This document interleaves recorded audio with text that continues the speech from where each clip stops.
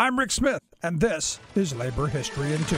On this day in labor history, the year was 1946. That was the day Americans awoke to national headlines that the strike wave already underway since the previous fall would most likely continue and intensify well into the new year. Close to 500,000 workers across several industries had been on strike for months. The immediate post-war labor unrest came as a result of slashing wages, hours, and jobs, while productivity rose as industry engaged in peacetime reconversion. Newspapers anxiously stressed that President Truman and the Department of Labor were working overtime to get hundreds of thousands of UAW members demanding a 30% wage increase back to work. The press feared another 1.5 million would be idle before the month was out. UAW officials, whose members had been on strike for 43 days, stated theirs was a strike against breadlines soon to come if wartime wages and standards of living were not maintained. Headlines counseled the public on looming strikes from steel, packing, phone, and appliance workers. The Packinghouse Union announced 200,000 workers across 147 plants would walk out within 2 weeks, while steel workers announced 700,000 more were ready to strike. The UE prepared 200,000 of its members to strike at GE, Westinghouse, and GM's electric division, while phone workers and related industries planned a walkout of 250,000. President Truman